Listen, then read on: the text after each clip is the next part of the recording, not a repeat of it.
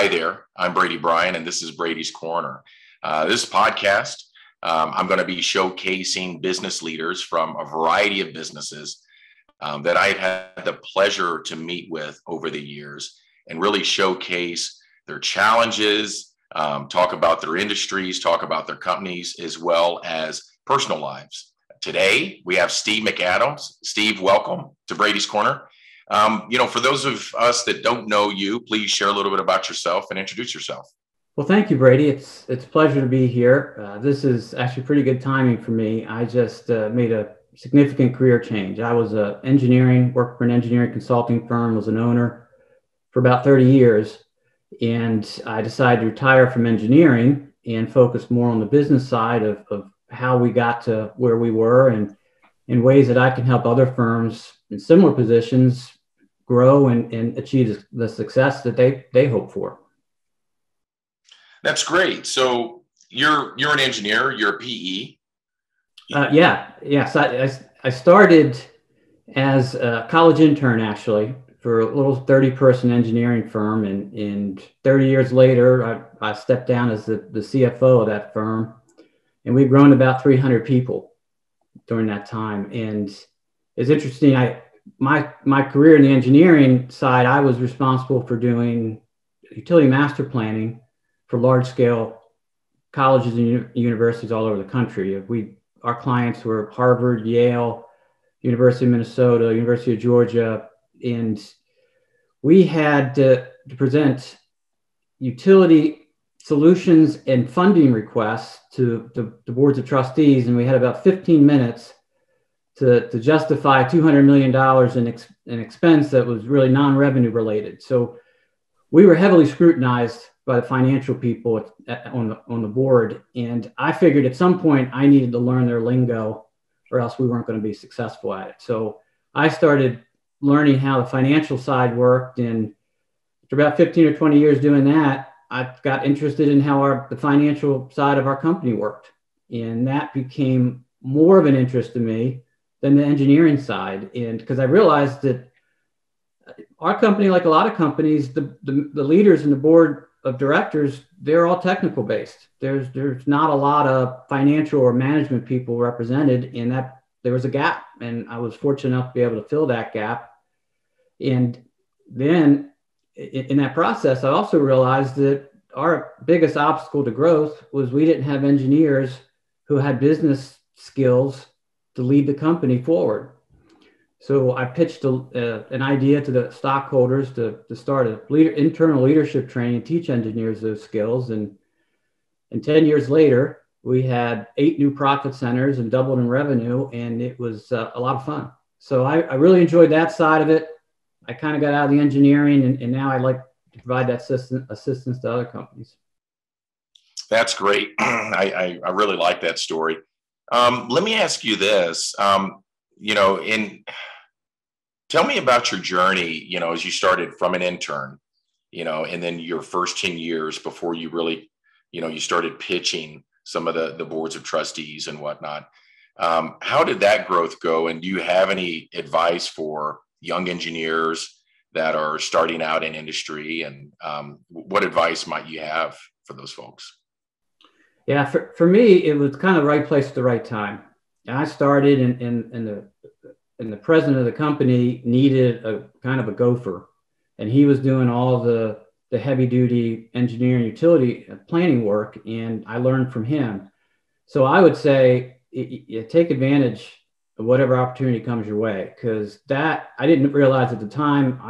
I kind of thought I was just doing busy work, but it turned out to be a great learning experience. And listen to people with more experience, because there's a lot to learn from them. And if you soak it up, you can really build your own career. And one of the best lessons I learned from that founder was whenever he went into any meeting, he was always prepared. We had a meeting one day at the National Institutes of Health with the fire marshal, and he asked me the night before to get him all the NFPA, National Fire Protection Association codes for these buildings. And I'm like, well, why do you need to do that? Because the fire marshal is going to be there. And he says, well, I want to be able to speak on the same terms as the fire marshal. So he was excellent preparing, and that's a great lesson to learn, is always be prepared. Even if you're not going to be the expert in the room, be able to talk with the expert. That's great advice. Let me ask you this. So, I know you and I have had a lot of conversations over the last year or two about the impact of COVID and engineering, and the wrinkles that brings, and what really we can expect in the engineering industry over the next 12 to 18 months. Do you have any thoughts on that? I do. So it's interesting. Right before I left, I was attending a lot of conferences, and the challenge I couldn't figure out was I kept hearing people say, our team works from home and they're 16% more productive. And I kept asking people, so how are you measuring this productivity? And I couldn't get a real strong answer from that, but it was just, I feel like people working from home were more productive. And one of the things our leadership struggled with was the next generation wanted that flexibility. And I feel like, unfortunately, COVID thrust that into our industry. And in some ways that can be considered a good thing, because I think that is a great opportunity to develop our industry further and have that opportunity for remote working. So I think that is one thing that our hand was forced. The engineering industry is slow to change. So that was kind of a pushed us in that direction. But as far as the industry goes, from what I'm understanding, and we kind of lag a little bit the rest of the markets. So we didn't really see, at least the people I know that are in that field, didn't really see an impact last year, but they're starting to feel it the first quarter and second quarter of this year. And depending on how fast things can recover, that's how fast we can get over that blip. I do know right now, an excellent sign is I just spoke with a couple executive vice president. He can't hire people. He cannot get people. He cannot find people to hire, and that's always a good sign for us, because, as you know, people are our production machines, and when they're in demand, that means the industry's growing. Right.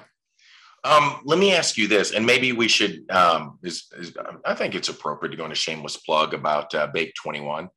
Sure. So August 12th and 13th, you're going to be there, Steve. You're going to be presenting on actually two different courses, right? Just one initially, yeah. Just one initially.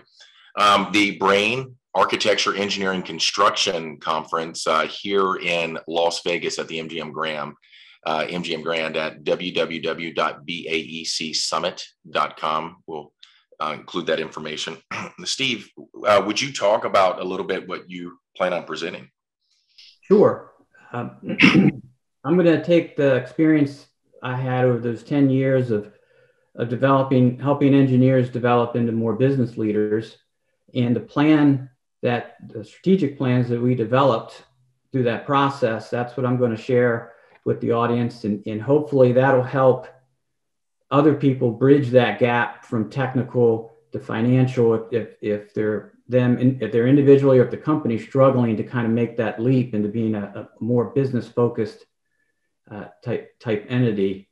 That hopefully that's something that they can learn from that experience. And really, I'm looking forward to it, because it's a conference that the industry really needs. It's a way to open up dialogue and have really good conversations, and that's how companies grow. Is you learn a little bit from each different person, and you formulate that together, and you use that to leverage your organization. And I think that's what the conference is about, and I'm excited to be there and be part of it. That's great. Me too. It's going to be awesome.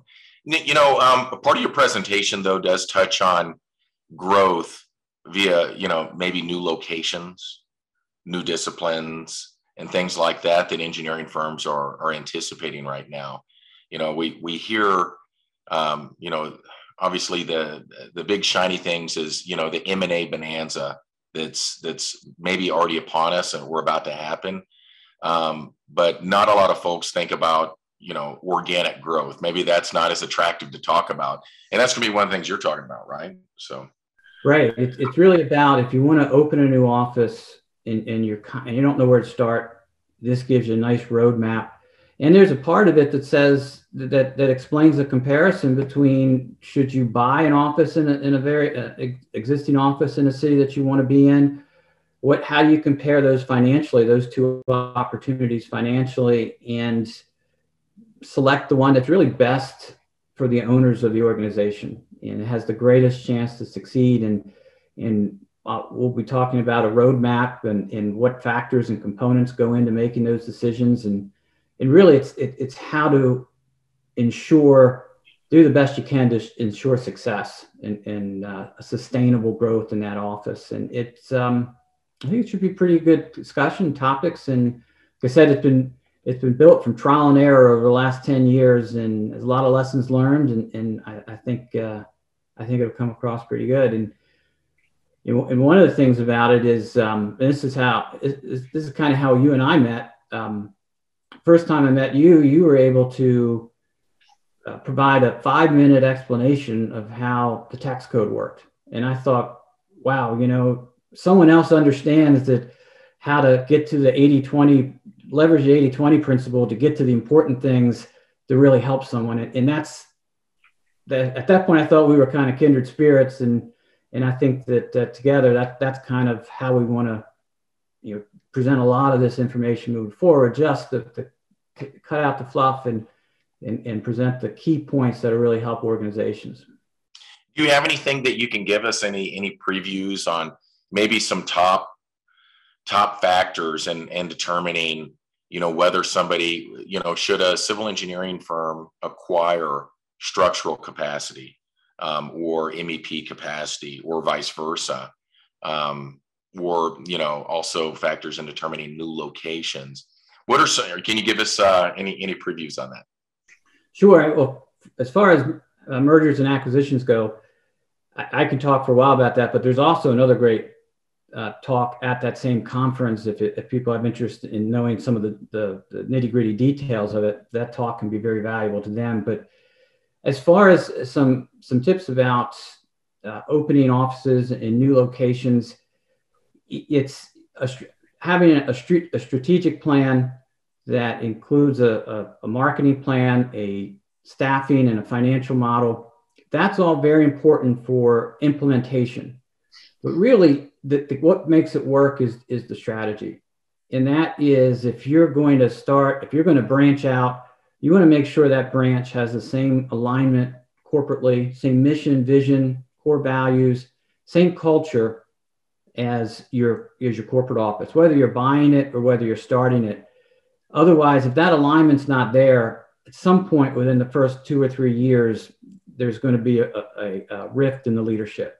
And I've seen this with with some of the companies we've acquired, that it wasn't the right alignment on leadership, and we wound up changing out the leader within 2 or 3 years just because we weren't on the same page. And I think when it comes to either buying or opening an office, alignment and having the right fit is critical. And if you're looking at purchasing, shop around, kick tires, make sure that the people that you're bringing on are the right people to mix with you. Any thoughts on, you've done this a long time, when you're evaluating people, what are some of the things you look for and maybe a new leader that you're organically building a location? Well, so in our leadership training, we had a couple qualifications, and one was they had to be accomplished as a manager. And we also had internal project manager training that would help them through that process. So they had to have some basic management skills. They also had to have an opportunity to grow. So it's something within an office or a different discipline, and just the willingness and desire to make that work is necessary. And then we can help with the skills and the process, but they have to have the passion. And that was one thing that all our candidates had in common was a passion to grow and be a good leader. They wanted to be a good leader, and that really went a long way to the process. And I'll be honest, we put 24 people through the program, and they're all great people, but not all of them turned out to be the leaders were wanting to be the right leader for an office. And we were probably 80% of them turned into leaders, and 20% just have a good career, but that's not their role. Hey, Steve, thank you so much for joining us again today. For the folks that want to learn a little bit more from you or would like to reach out to you, how can they contact you? Sure. Yeah, it's my pleasure for being here. Thanks for inviting me. You can reach out to me. You can get me through LinkedIn, or you can email me directly at steve@semplanning.com. If you just want to talk about the industry, if you need help with something, I got lots of time and happy to meet or talk with anyone. Thank you so much. Appreciate it, Steve. And then, of course, if you'd like to reach me, you can reach out to me. Of course, you can follow me on LinkedIn, connect with me, and you can also email me at brady@brain.com. And appreciate everybody for joining us today at Brady's Corner, and look forward to connecting with you on LinkedIn.